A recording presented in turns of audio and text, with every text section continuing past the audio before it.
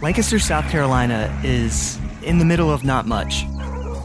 But growing up near that rural town in the post-civil rights South, I knew it as the hometown of a black man named Jim Duncan, who became a Super Bowl hero. It's the Baltimore Colts, champs of the American Conference, the Dallas Cowboys, champs of the National Conference. And where his death, even now, almost half a century later, still makes no sense at all.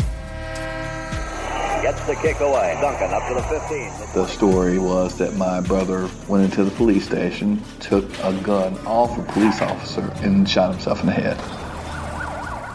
Most people don't believe that. I'm Brett McCormick, and for the past 3 years at the Rock Hill Herald, I've looked back at a story that's timelier than ever. Breaking news. Don't shoot! My first impression was that could have happened last week. The tale of a life falling apart. Duncan, look out! And police too close to the edge. Black people couldn't do but to say much. I'm trying to forget about stuff happened years ago and move on. The search for closure for an event almost no one could believe. One day, South Carolina will be a better state. But even fewer dared question. Have you got some time to talk?